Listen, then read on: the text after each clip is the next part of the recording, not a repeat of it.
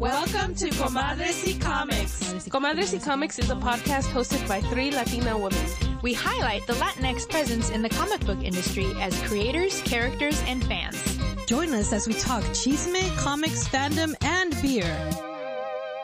Hello and welcome to a new episode of Comadres y Comics. This is episode 158. We're your hosts. I'm Sarah. I'm Kristen. And I'm Jen. Hello, guys. Welcome back. Yeah. Hello. Where were we? Well, I was moving. That's what I was doing. And then I went down to LA for a bit. Yeah, we didn't record for, I guess, 2 weeks, right? 2 episodes. Mm-hmm. So forgive us, guys. And I was supposed to put something on social media and I just never got around to it. So I apologize. But we're back. We're still here. We're not going anywhere. Jen had a lot of stuff going on. Jen, tell the audience what has happened.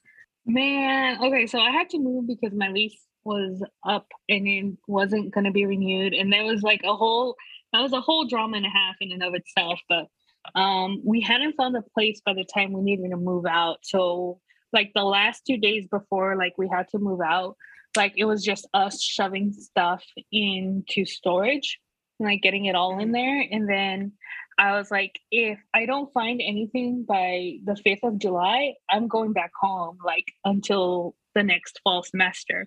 So stressful. Yeah, it was so stressful, but we ended up finding something.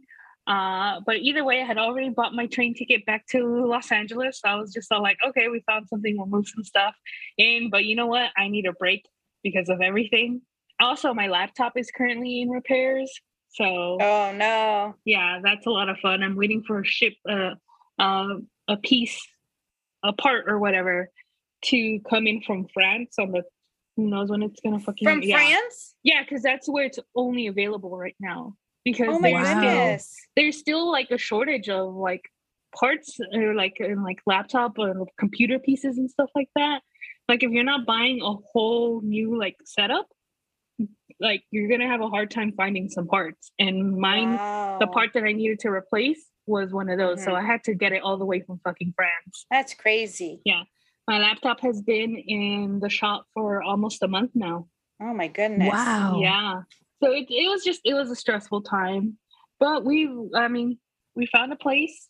I can't really, you guys can't see, but I can, like, that's my college setup right there right now. Is that your room or is that like the living room? This is my room. Oh, okay. But yeah. That's big. It is big, which is what I like about it. Yeah. And here's my messy table. And then back to me. Well, that's really fortunate because I know you had already enrolled into the summer sessions and you had done your applications for financial aid and everything. So, I mean, there was so much going on in your life. And I was just like, you know what? This is no time to say, hey, have you read the book? Can we record on Saturday? Like that was just not going to happen at all. It's not happening. Yeah. So yeah, that was a weekend. And then I was in LA. So I didn't have any of the recording stuff, and it was you guys were busy too, so that's what happened with the second week of recording. But now we're back.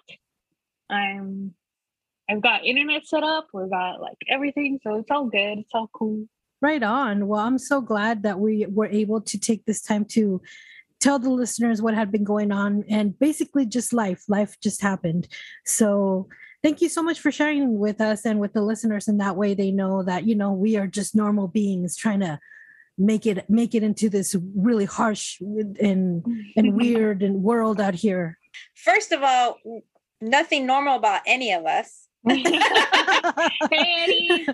yes, definitely life sometimes gets in the way. So life happens. But I'm glad that everything worked out. And I've been in the exact situation of coming down to the wire and literally days before the lease is up, finding something and then trying to scramble. So I definitely had empathy for you, and I'm just glad that everything worked out. And just from you showing us right now, really briefly, it looks like it's a really nice place inside. So that's cool.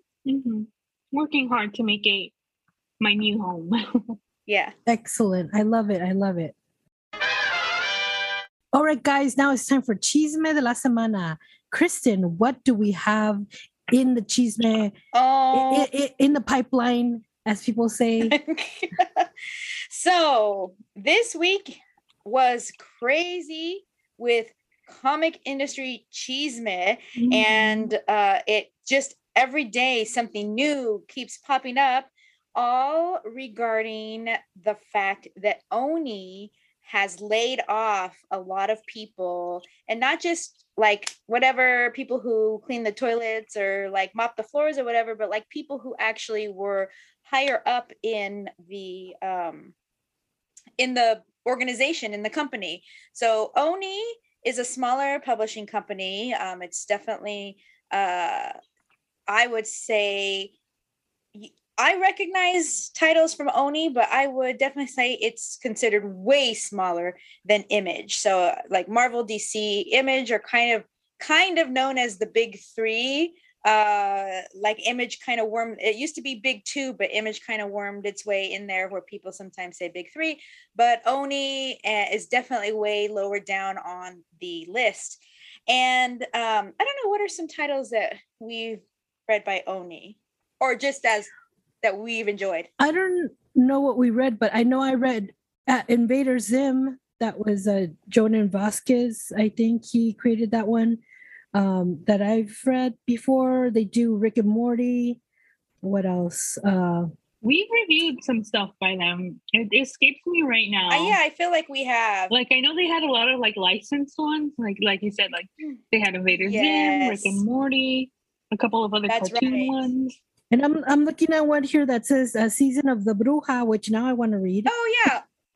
That was I've been ordering that at the shop so that we could read it at some point on the show. But so basically it came onto my line of sight on Facebook when, not even on Facebook, I think I was at work when Eddie texted me a screenshot of a press release saying that Henry Barajas, who is a friend of Comadre Comics, who is the creator for La Voz de Mayo, Tata Rambo, Helm Greycastle, and has taken on the new what do you call it? The syndicated cartoon on, I can't remember what it's called, but sorry, Henry. And has also had success with writing a new upcoming Batman Urban Legends story in the 18 issue of that book. And so he seemed to have been riding high on a lot of successes. And then this happened. So not only was he let go, but a couple of other people were let go. And I'm trying to just find here. They laid off Henry, who was the sales manager. They also laid off the vice president of sales and marketing, Alex Segura, and senior editor Amanda Meadows. And editor Jasmine Amiri was also laid off. So that's definitely a lot of people who kind of are a lot higher up. And this is pure speculation, pure chisme. But when you're looking at VP of sales and marketing, a sales manager, an editor, 2 editors, you're kind of wondering, okay, so is this company even going to be around for very much longer? So that is what the chisme is right now, or what the speculation is that Oni is getting ready to shut down for good. Big name creators, including Mark Waid, shared the press release and basically said, I've been in this business for way too long to not come out and say, if you are a creator who has a contract with Oni, or you are waiting for a contract, or you have something in the pipeline, get out now. That is literally what Mark said. Yes. Dang. That is freaking nuts. Yes, it is. So didn't you also say that they're not going to be at San Diego Comic-Con this year? Yeah, so part of the original press release was that they were going to cancel all their panels, which they did. But then it's come out now that they just are pulling out completely they will have no presence there at San Diego Comic-Con, which is this coming week. It's July, what is 25th, I believe. 24th. So yeah, so today's Sunday. It starts the 21st through the 24th, with preview night being on the 20th.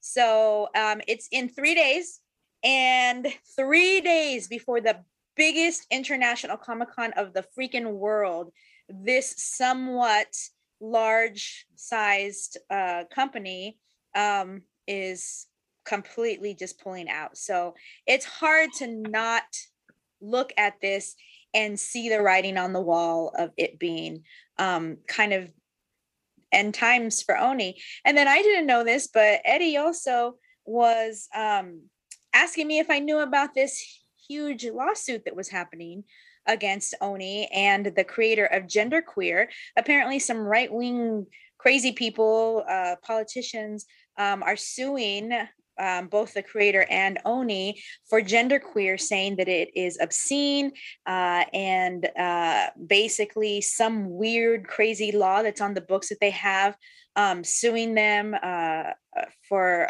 it's an obscenity law, suing them because this book is marketed as a YA book. And so they're even suing an individual Barnes and Noble for selling this book to minors, which I feel is so crazy. We were just talking earlier about starting, how in 6th grade, I was reading Flowers in the Attic, specifically because I had heard that there was a brother and sister who had sex. Oh my God. I know. I was 6th grade. That's 11 years old, 11, 12 years old. I did too. So nobody too. stopped me at the library. I remember going to the library and finding out about the erotica section and checking out books, and no one stopped me. There I was a fucking little 11, 12-year-old checking out erotica books. Yeah, I was done with the kids section super early, 5th grade. So I would just wander up and down the other sections, but I had specifically heard about Flowers in the Attic. Oh, and yeah. So I wanted to get my hot little hands on that thing. And then I would read Stephen King. I read the biography of Lizzie Borden, who is a super bloody axe murderer. Right? Yeah. I was reading all kinds of stuff that I probably would have gotten these politicians chonies in a bunch when I was a kid.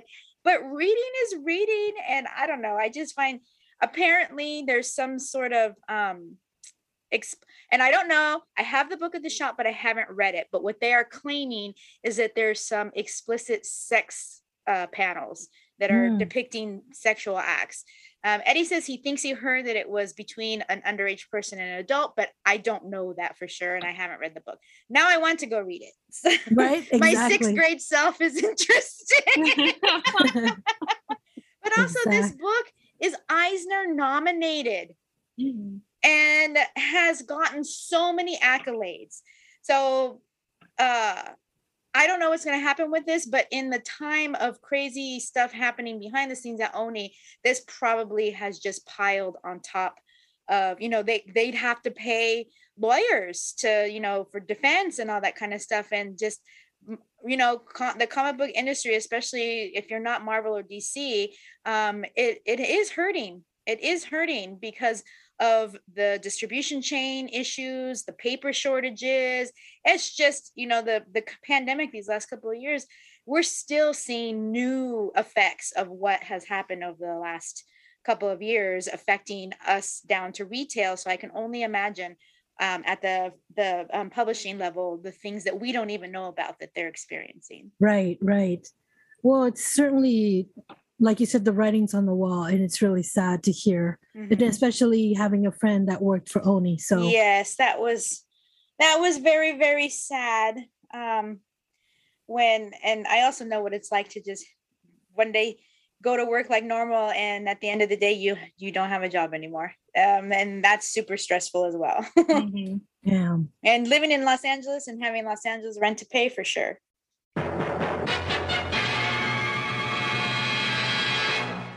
All right, guys, now it's time for On My Radar. Kristen, what is on your radar? Okay, so I know that I am totally late to the game, but I would be remiss if I were not to mention that on my radar, real and truthfully, is Heartstopper. So people have been coming into the shop asking for this book for months. And I'm like, no, we don't have it. I tried to order on Diamond. No, it's not there. I'm just like, okay, what is this book? So finally, we got a Scholastic account, and I'm looking through the books that are available, and I'm like, oh my god, here's Heartstopper. It's not a figment of my imagination. So I ordered it. So I finally ordered it, and it was of course on back order because all these people asking about it. And also I was like, why are these people asking about it? Well, apparently it has a Netflix show that came out in April of this year. Really? Yes, and it is based on this graphic novel, which is the graphic novel is originally a webcomic. So if you're listening right now, you can go to to Webtoons, to Webtoons and read this comic. I started reading the webtoon. I haven't read the book, which is just the webtoon put to page, because I can't get number 1 right now. It's on back order. I started reading the webtoon, but the TV show is just the cutest, best thing there is. It follows Charlie, a gay teenager who is just basically navigating his everyday life, and his experiences with relationships, also all of his best friend group, having their experiences growing up. He has a transgender woman or girl, a best friend, and then some other friends that just are also dealing with their own stuff. It is just so good. I binged it in one day. I think it was only like 8 episodes, maybe. There is a season 2 coming out. So, but as far as books go, there are 4 of them. I believe that's how many I ordered, I believe. I don't think there's 5. But it is legitimately what is on my radar this week, because I just binged it last weekend, actually. Okay. And then I just started this week reading the webtoon. So I highly recommend it. I really enjoyed it a lot, and I definitely I can't wait to read the rest because it's still going. So that's kind of cool to be reading something and experiencing something for the first time, but also knowing that there's still content being made. That is so cool. So if you're not able to actually get the physical first issue, you could go read it for free on Webtoons, and you can also binge the first season on Netflix. Wow, that's a lot of stuff. Yeah, and it all comes from comics, baby. That's right. All right, guys, what time is it? Because I have been ready since we started recording. Es la hora de la cervecita. Yay! Yay! Now, because of the move, because Jen was moving and I didn't want to add more moving stuff elements to her move, I have not sent her any beers. So today we chose to each just grab a beer and just share with everybody what we're drinking. And I am drinking a beer from Great Notion. It's called RBG, and it has Ruth Bader Ginsburg in the can. It looks super awesome. It's Great Notion's brewery. It is a brewery from Portland, Oregon. And this one is 99.9%. And it has tart ale with raspberry, guava, blueberry, and natural flavors. So it's very exciting. And on the side of the beer, it says, keep beer fun.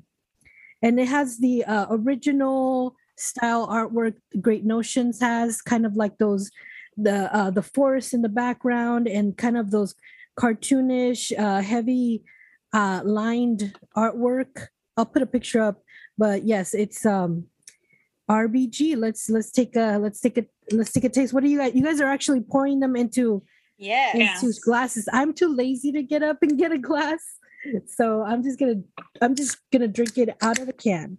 wait. So while my God, it is a kind of a reddish pink foam. that came out as soon as I opened it, and the smell is amazing. The taste, you know what? If I can find this beer, I'm gonna get it for you guys. What 'cause is it's it? so delicious. Again, what kind of Great beer? Notions. But what type of beer? It is a. Let's see. They usually. Let me look for it because I already opened it and I can't tilt it.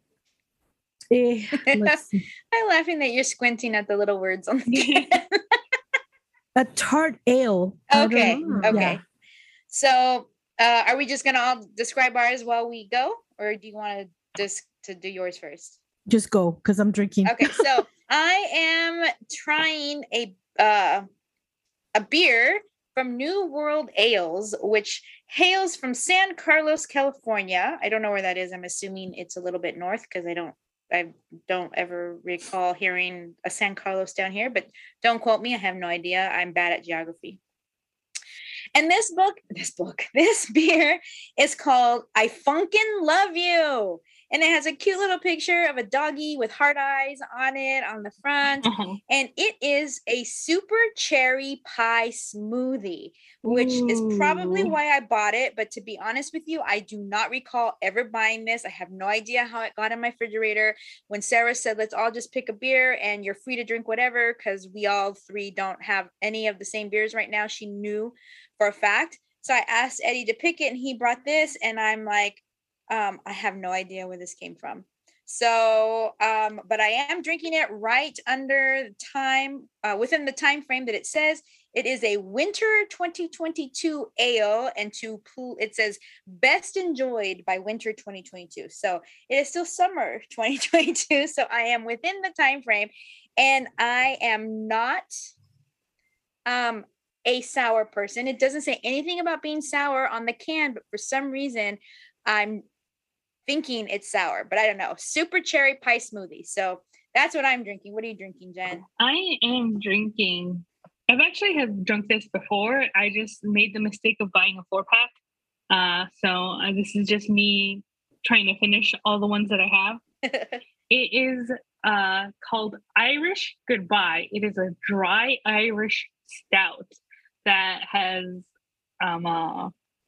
it's nitro charged. Mm-hmm. Yeah, and it is by Jackrabbit Brewing Company in West Sacramento. Oh, okay. West Sacramento is the hood. But Okay. it's not the hood in like how maybe we think of how the hood is here in LA. It is very industrial. Oh, okay. But I used to work in West Sacramento, and so there's a lot of factories and like that kind of stuff, but there's also a lot of just rundown homes and buildings, and just a lot of like we're here, we say the hood is actually neighborhoods. Like over there, it's just kind of like a lot of rundown stuff in an industrial part of town. Oh, okay. Wow. But who knows? That was years ago. That was decades ago that I used to work there. So it's probably gentrified the fuck out now. And there's craft breweries. Yeah, There's breweries there. It says here that Jackrabbit was established in 2013. I had already been gone for a year since then. So mine is it's a 4.2 ABV, and I have a 16 ounce can. And I mean, it's not bad. I don't actually like hate the beer.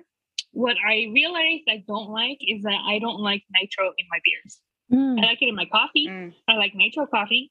But in my beers, it just makes them taste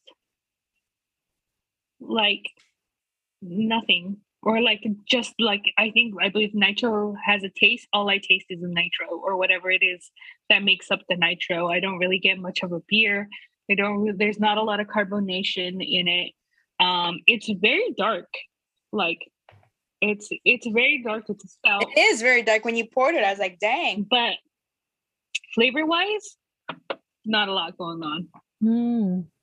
Sorry about that. Well, it is what it is. So I found that San Carlos is a little bit northwest from San Jose. Oh. It's above Palo Alto. Oh, okay. Above Palo Alto. Yeah, so it's around that area, guys. So if ever we go and hang out and stay over at Jen's, we could probably go to this brewery and taste that. How was that tart dessert wine Well, thing? it is a dessert wine. Right? No, it is. It actually is not sour. And the way that it describes itself on the can is that it is a sensational sweet cherry puree, plus a touch of Tahitian vanilla, plus a hazy pale ale. Oh, wow. That is what I'm drinking right now. So think about a michelada. Basically, you take a hazy pale ale and you take puree that is not gross tomato and you add vanilla to it and you put them together. It's almost kind of like a shandy, but pure with cherry flavor. And the puree is thick. So that's where they get the smoothie from. Because the consistency definitely has a very thick feel in my mouth and on my tongue. That's what he said. That's what he said. But the flavor is really good, like cherry pie flavor for sure.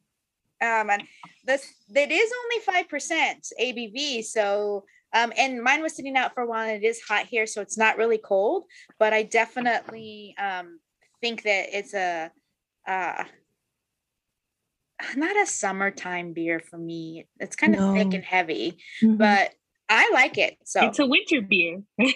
Yeah, yeah. Well, mine was tardy at the beginning, and you can definitely taste the raspberry, and that's actually the aftertaste. But overall, it's not that tart. So, like, I feel that you guys would really like it because I know you guys don't like the sour. Yeah. But the guava, just the blending of all these flavors is just an explosion of flavor in your mouth, but not in a sweet sense, in a tart sense. And it's just really delicious. I didn't expect to love it this much, and I do. But you know what? Great Notions is really known for their beers. They're really popular around the United States. So, I mean, and where are they located? Portland, Oregon. Okay. Portland has a huge booming craft beer community there. So, I actually just had a friend go to Portland and went to Great Notions. I think there was a beer fest going on, and I think they got like a really nice kind of kit because of the beer festival and stuff. Mm-hmm. But they were able to go to Great Notions brewery, and I was like, oh, I want to be there because it's a really well known. I mean, you can find these cans all over the U.S. like in craft beers resellers. They usually carry this beer because it's it has a lot of popularity. Oh, cool. A lot of following. So I'm just so excited. This is such a good beer. I think I'll find another can, and then when we do a beer share, I could bring it because it's really delicious. Nice. Very nice. Okay, well, are we ready to rate our beers? Yes. I'm going to go Super Saiyan on this one. Nice. It's really good. Really, really good. So I'd always wanted to try smoothie. I see these smoothie, quote unquote, beers all the time, but I was always afraid to try them because in my mind, I could just picture people pouring milk into beer. I don't know. Oh my God. Like, that's just my thought. My thoughts go to chunks. I don't know why. Ew, I know. Yeah. And some beers do use, what do they call them? The milk, not the milk. What is it? Lactose. Yeah. Where it says there's lactose in the beer. But I'm very actually pleasantly surprised. I think it's my first smoothie. I don't recall any other smoothie beers I've ever tried before. But I really am enjoying it. I think I would enjoy it a little bit colder, but I'm going to give it a 5 out of 5. Okay. Very nice. Yes. So mine is, like I said, I don't hate it, but I don't love it. I'm going to give it a 1 out of 5. Okay. Yeah. I have other great news. I should have mentioned this in Chisme, but the liquor store 310 is now open. They finally fixed it. You remember it was the local, that's right. The craft beer seller 310 on Sepulveda and Crenshaw, I believe, yes. Mm-hmm. And there was a car that crashed right into their Kobe mural. Yes, and then after they had just finished it. Yeah, and so It took, I feel like years. It took like years. It has been, because that mural went up very recently after Kobe's death. Right, Mm-hmm. right. So I was driving by and I had like an extra half an hour to kill because I have to pick up work in that area. So I because they were also selling from the side entrance of the barber shop that's right around that area too. But they were just, it was really small and you could just let one person and check out the beers and then come out and pay whatever. But I went over there thinking I was going to find some good stuff, and I was really surprised when I saw that the store had opened. Nice. And I walk in there and I was like, oh my God, congratulations, it's finally done. And I go, did you guys announce it on Instagram? Because I didn't see it. He goes, no, it's really quiet right now. Because we want to announce it when we like finish things up and have all the stock back up and make it really nice for you guys. And then he said, then he's gonna put it on, make like, it nice. media. The beer drinkers like, we don't care what it looks like. We just want good beer. Yeah, we just want beer. We just want to get our beer, dude. Doesn't matter. Dude, let me tell you, I saw this one bottle because I was looking for stuff that I can eventually now mail for us to Jen so we could do our beer reviews. But I saw this bottle and the artwork just really grabbed me. It wasn't, I don't know, something about the artwork that I was just jumping at me. And when I went to hold the beer and look at it, and then I looked at the price, it was $87. Wow. And it wasn't even a big beer bottle. It was one of the small ones. And I was like, my oh, God. I literally said, oh shit. And I put it right back where I found it. I was like, not going to read anymore. $80? If I drop this sucker, oh my God. They got gold flakes in that bitch? What's going on here? I have no idea. I put it right back where I found it. I didn't get even upset when I have to pay $20, but I do pay $20 for Curio. Mm-hmm. It makes sense. It makes sense. But yes, so they have of course they have their selection. They have a lot of good selection and stuff. So check it out. If you're in the area, if you're in the Torrance area, check out 310 Liquor Store, craft beer liquor store. Support local businesses. Tell them the comadre sent you. Yeah. Yes, you tell them the comadre sent you. So yeah, that's good news. I'm so happy that they finally were able to open their store after all this time. All right, guys, now it's time for our book review. What are we reviewing today? There she goes with the robot. Oh, yes, I'm sorry. Keep forgetting you do not like the robot. Today we are reviewing A Howl, which was published by a Native Reality Press. And it is a collection, it's an anthology of stories about wolves, werewolves, and Rougarou. I think I said that right. Rougarou? I've never seen that word before. You haven't? It's No. It's kind of like, I want to say like Cajun or Creole. Oh, Yeah. okay. So it's Which makes sense why in some of those a couple of the stories they spoke French. yes. Yes, Mhm. yes. It's all coming together. So I backed this a while ago. I don't remember when, but it was probably like for Halloween or something. But it was specifically, it is by Indigenous and Native creators, kind of telling their own like takes or their own like stories about like wolves, werewolves, and like myths surrounding them and stuff like that. The book is available to pre-order because it has not been published yet. Like the only reason we have this book is because one, I backed it, so I have a PDF copy of it, and I believe they have sent out like physical. They just barely like finished sending out physical copies of the book, and I still haven't gotten mine. So, yeah. But the artwork in this is amazing. The stories are so different, and they're all really, really entertaining. And also, like, if you like horror stories or like werewolf stories and stuff like that, or if you're a furry, you'll like this. Yeah. Or you like folklore. Or if you're a what? A furry. That's what I thought you said. There was actually one of the stories where the artwork of the wolf was so furry like that it bothered me. That's probably because they were. This is Sarah, and I was oh god, I saw 200 and something pages, and I was like, oh no. But you know what? I really enjoyed it from the very first story. Mm-hmm. And how did you get that audio, Jen?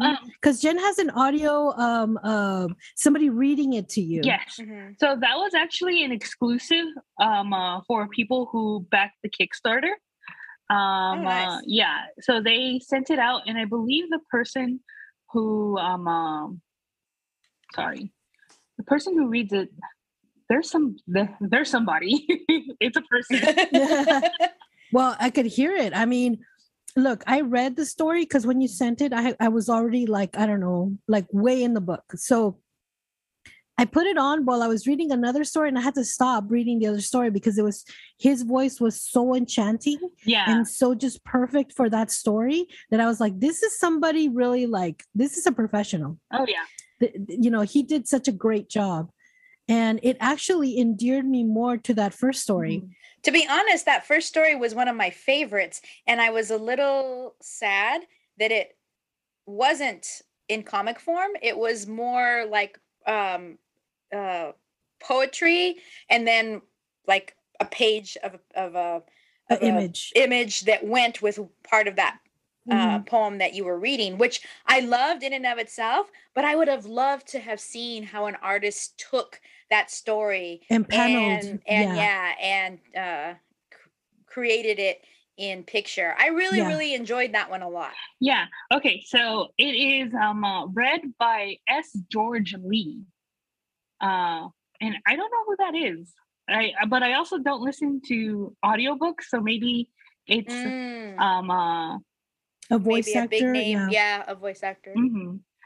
So yeah, I don't know who that is. But that story itself was by Jay Ojik, and illustrated by Crystal Cox.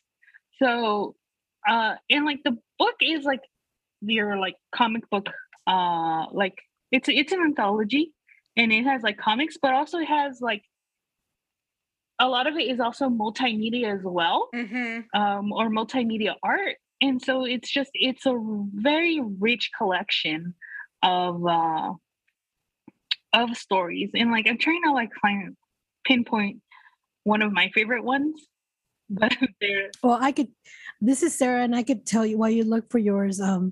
I really, you know which one I didn't think I was gonna love, but totally freaking love because it was so comic book formatted, was the one with the werewolves in space, vampires in space. Yeah, that I love the heck out of that one. That was one of my favorites.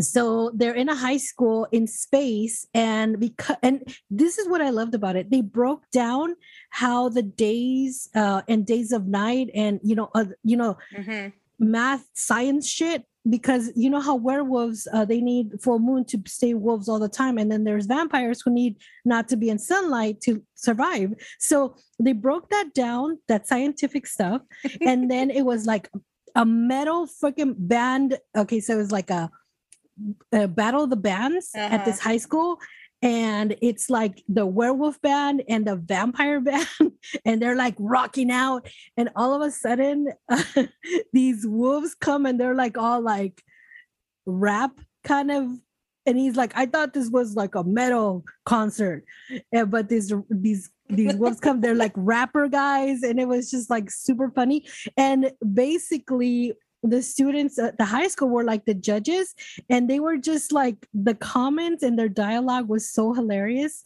I freaking laughed out loud because I was like, oh my God, this is touching a bunch of my favorite things: space, science, werewolves, vampires, emo kids. It was just so good. So I didn't want it to end. But that was one of my favorites. It was really cool. I also really liked and this is the reason I like this one. There was a story about wolves in the snow, and there was monologue in a native language, and right below it, it was in English. So I really love that because they already chose to translate their story within one printing. So you're able to read it in native language and you're able to read it in English. And the artwork for that was awesome. I thought it was really awesome. But basically all of these stories were really amazing to me because I love werewolves. I love vampires. I love that whole transformation thing. I love like if you rape the earth, it'll come back and haunt you. It will take its revenge. And I love those stories. I love how the people are trying to respect the land. And then there's these greedy people in certain stories that are trying to just, take advantage of that and do the oil lines and everything. So another one of my favorites was where these construction, I mean, would you call them construction? I guess these people that they run the bulldozers and the digging equipment. So they're there at this land and they're talking shit about it. And they're, talking shit about like the people that were protesting and everything. And then this Native American spirits come. I call them spirits because I don't think they were actual. Well, I think maybe it's like a person with two souls. I think they described it. And I don't want to give it away, but it's such a great story in the kind of a vengeance-y kind of way, which I loved. But yeah, no, and some of these stories are really political where they're like, no, we need to protest. We need to speak up because, we have to protect the wolves. We have to protect our heritage. We have to protect the land. So a lot of that went that way in stories, but overall, like the stories, the artwork is just amazing to me. And also, okay, I found one of the ones that I liked, and it was and I'm probably gonna butcher this pronunciation, but it's Mahikam, which is I believe an indigenous word for wolf. And the way that it read, it was by Mandel LC.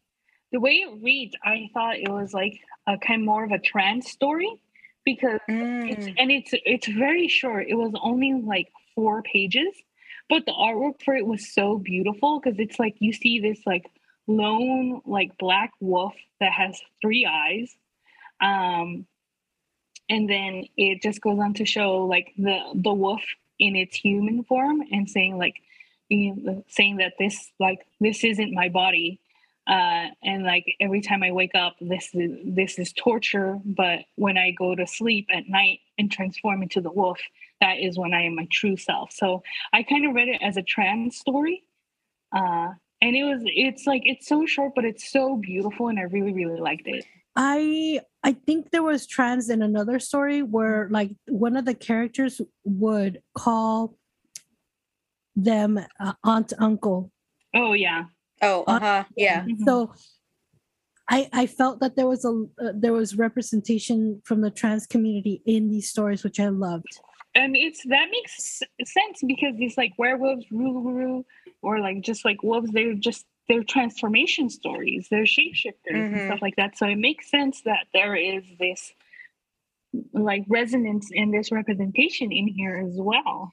So I find it super interesting that this anthology is taking a symbol that is of wolves, super important in a lot of Native American culture, strength, courage, loyalty.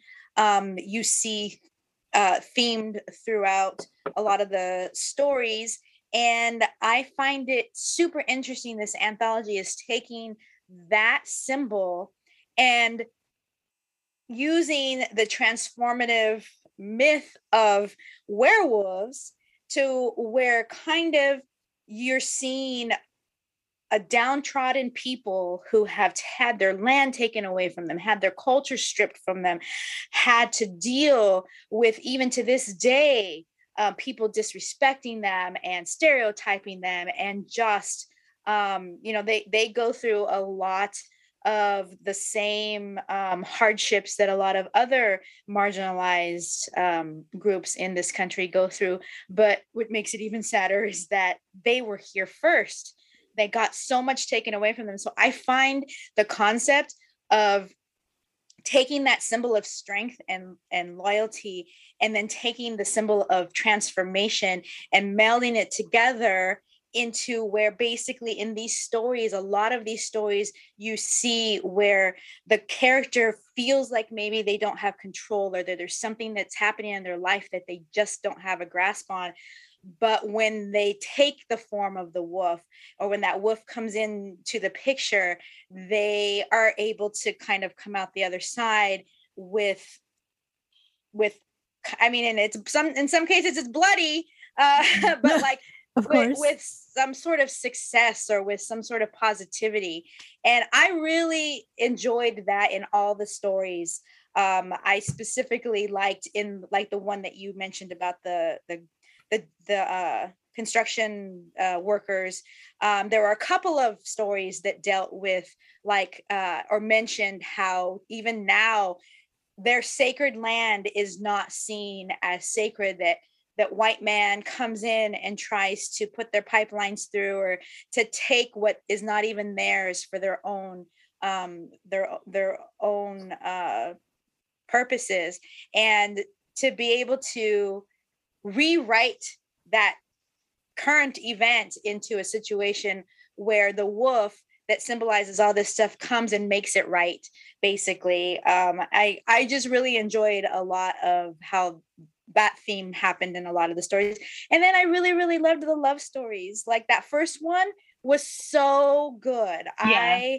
It was a poem with really pretty, and I think that one also used multimedia. When you look at the pictures there, you could see like paper ripped and paintings, or maybe it was chalk, or I actually was impressed with that, because some of the drawings were like you could see the grain of the paper. Yes, like that's what I focused on. Yeah, I mean, it's just like it was kind of. I mean, I think it was really wise to put that story at the beginning, because it really sucks you in. Yeah, it just really takes you in, and it's like kind of is like the ground from where you're going to stand for the next few stories down the road. It was really, really great. Yeah, I really enjoyed it. So yeah, that one was my favorite one, I think. But there were a couple other ones too throughout the book where there were some like at the one more towards the end, where it was a couple. I'm trying to remember now what it was. The woman, they were. The theme of it was like basically you can go out and try to explore things, but you always come back to your pack. Yeah. Kind of thing. Yeah. I really liked that one too. Yeah, and there was a lot of them that kind of focused on the pack theme, like you are going to find yourself when you find your pack, or you're going to feel whole when you find your pack. Yeah. And I really like that, because it's a community. It's like it's I don't know, it's not like me, because like honestly, like I'm really kind of a shut-in right now, but like there's people out there that like thrive on community and on bonding with other people and on holding yourself accountable in a larger group, which I think is amazing. And I think that's reflected in these stories as well. You were in search of your pack for many years before you found us, Sarah. This is true. This is 100% true. Yes. We've all talked about my previous dabbles in podcasting until I found my pack. pack. But yeah, no, I really enjoyed it. And you giving us that audio clip on the first one, I really enjoyed that as well. So, and I think it's awesome. All of our listeners, sometimes when we do Kickstarters, we're like, oh, we're not really sure where you can get it now, whatever. But this one, you can pre-order it right now, because it's going to start to become available. So it's kind of like we did a preview. Yes, and you can pre-order it at Red Planet Books and Comics. And well, I don't know if it's going to be available through Diamond, but maybe it is. Oh, I don't know. But right now, like for sure, you can pre-order it off of it's redplanetbooksandcomics.com. So it's REDPLANETBOOKSNCOMICS. And it says that they will be starting to deliver the books in the fall of 2022. And it is $29.99. It's well worth it. I really enjoyed it. It was really amazing. I mean, I wouldn't mind having a book and opening it and like just flipping through the pages. Oh, and the gallery, the art gallery at the end was amazing. Oh yeah, definitely. It seems that this website itself, Red Planet Books and Comics, is specifically catered towards native books, native comics and stuff like that. Oh, nice. Yeah. That makes sense. The name makes sense. Awesome. So we're ready to actually rate the book. Yes. Yeah. Awesome. Well, this is Sarah, and I'm going to give it tres conchas because it was really amazing. Actually, you know what? I'm sorry. Let's give it the whole panaderia. I really enjoyed it. Some stories were resonated with me more, and some stories I enjoyed more, and some were just like I can't get enough about werewolves and vampires in space. Seriously. So I totally loved it. So anyways, that was my rating. So this is Kristen. I will also give it the whole panaderia, specifically the panaderia that makes fry bread. Oh my God, I love fry bread so much. It is so good. We used to have powwows at our on campus at my college because there were quite a few Native American tribes that were close to where the college was, and they used to have this booth that sold fry bread, and oh my God, I just right now thinking about it, my mouth is watering. But so yes, so I also give it the whole panaderia. I really, really enjoyed it a lot. This is Jen, and same here. I am, because sometimes I'm not gonna lie, I back stuff and then I get it and then I'm like, ooh, this wasn't that good. Oh yes. Right, so yes. that is the risk, but this one was good. Highly, highly recommend you pre-order if you can. Support Native creators. But also this is if you are a mythology buff like I am, I think this would make a perfect collection or perfect addition to your collection. So the entire panaderia for me. Awesome. So that has been our book review. All right, guys, now it's time for En la Libreria. Jen, what do you have for us today? So today I have for us Queer Black Horror Short Story Collection. And I believe it's called There's Something Wrong in Marington County, an unapologetically queer Black horror short story collection. And it is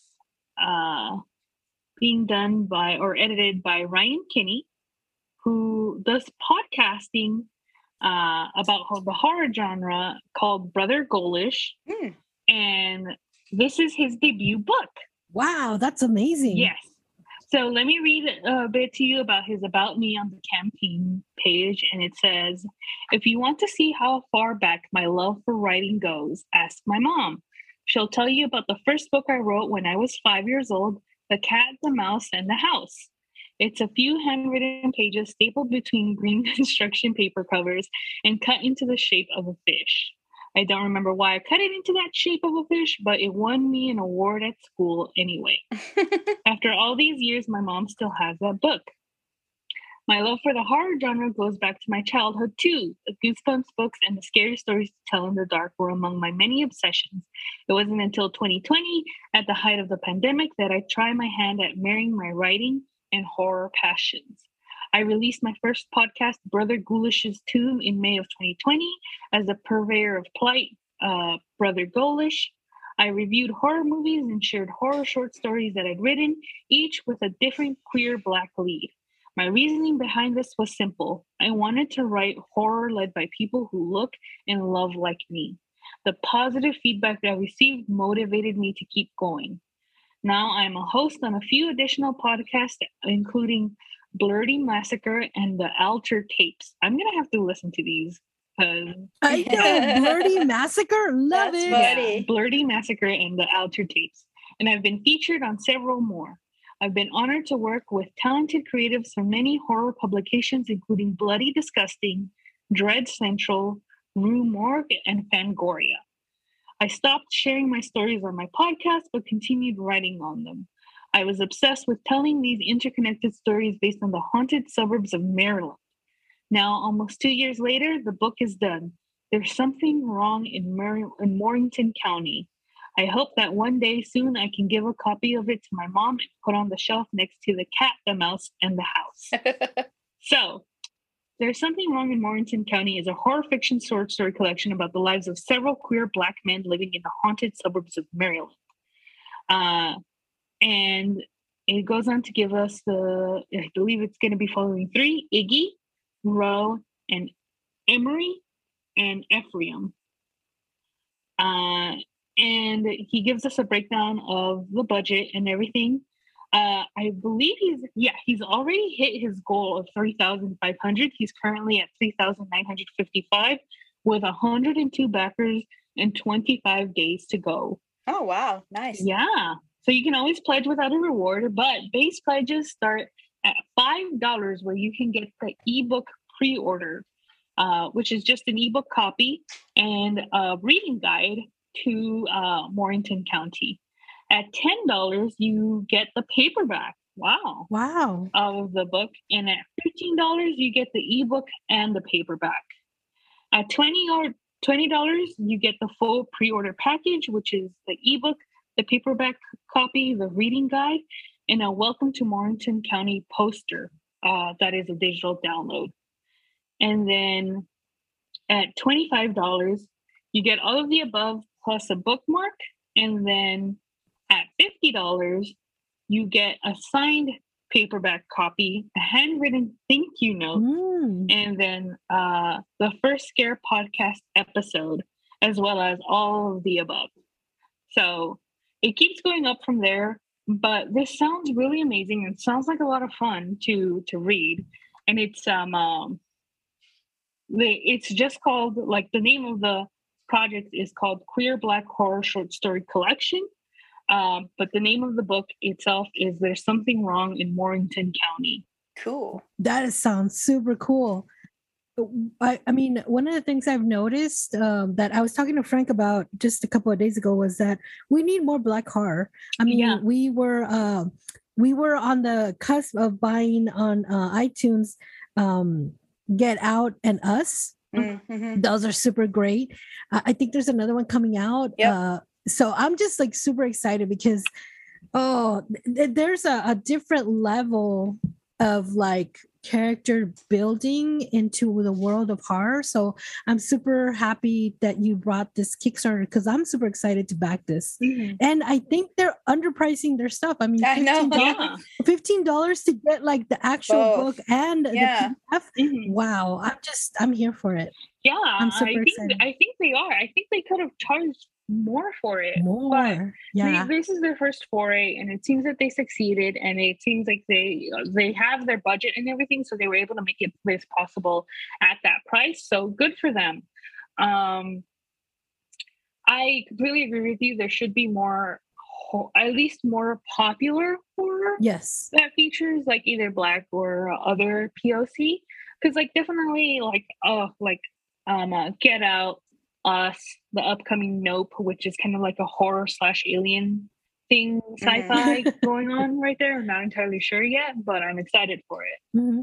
But the thing, and it's different because I don't know, I kind of resonate with the actual horror in kind of the stuff that we see in Jordan Peele, or even in just like the stories that come around from horror stories. Like if you tell me like a white person's horror story, I'd be like, oh, okay, that's fine.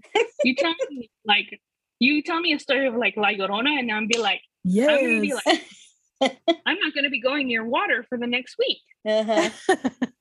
It's different. It resonates more. It draws more upon the actual fears of like Black and people of color.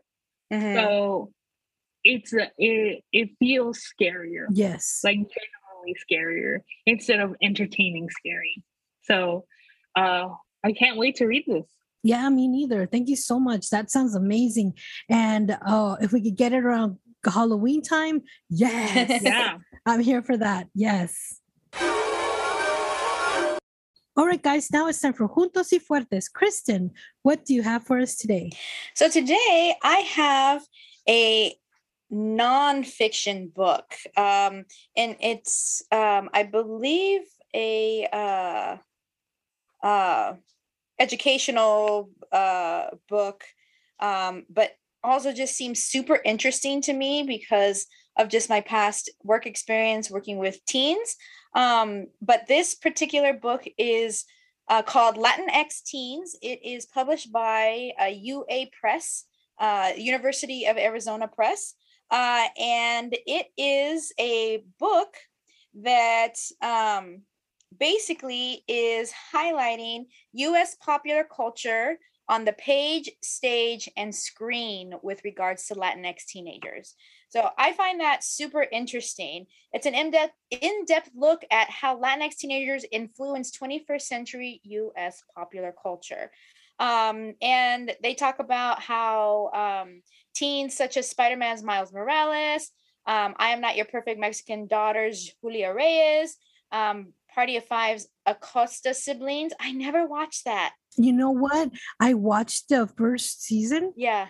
And I loved it. Yeah, I never watched. I remember the original. And when this came out, I was interested and I forgot all about it. No, I watched it and it was really great, but I don't think they, then the pandemic hit and I think they just canceled it. But the last episodes, I was just like crying. It was just so good. Aww. Okay. So they talk about how examples like that comprise a growing body of pop culture media that portray young Latinx as three-dimensional individuals who have agency, authenticity, and serious charisma. Teenagers and young adults have always had the power to manifest social change, and this book acknowledges, celebrates, and investigates how Latinx teens in popular culture take on important current issues. So this really, really interests me a lot. And the creators are Trevor Bofone and Christina Herrera. It is available at uapress.arizona.edu. And for the paperback or the ebook, it's the same price, $22.95. It is an educational entity, University of Arizona. So I'm assuming that all that money will go back into somehow education.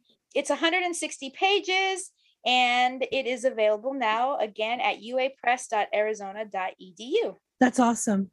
Thank you.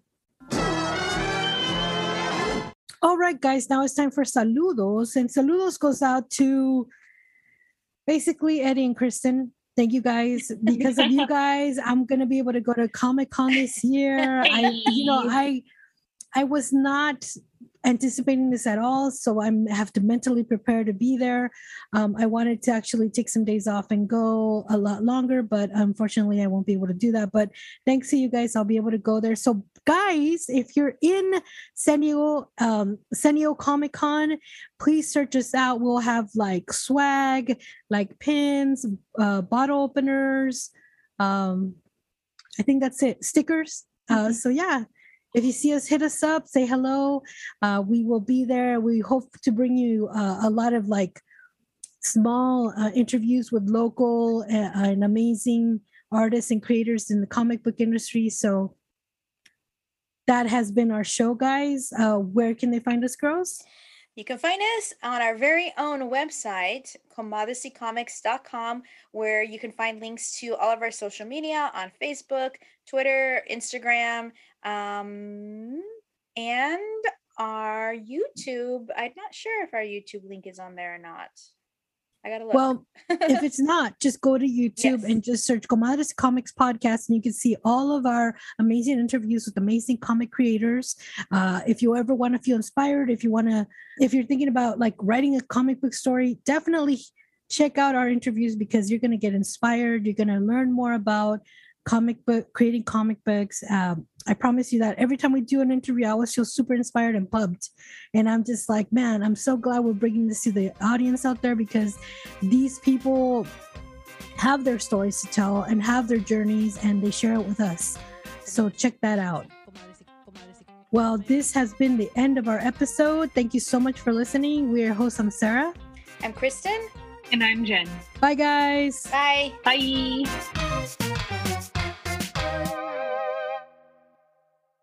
And that's on Period Network.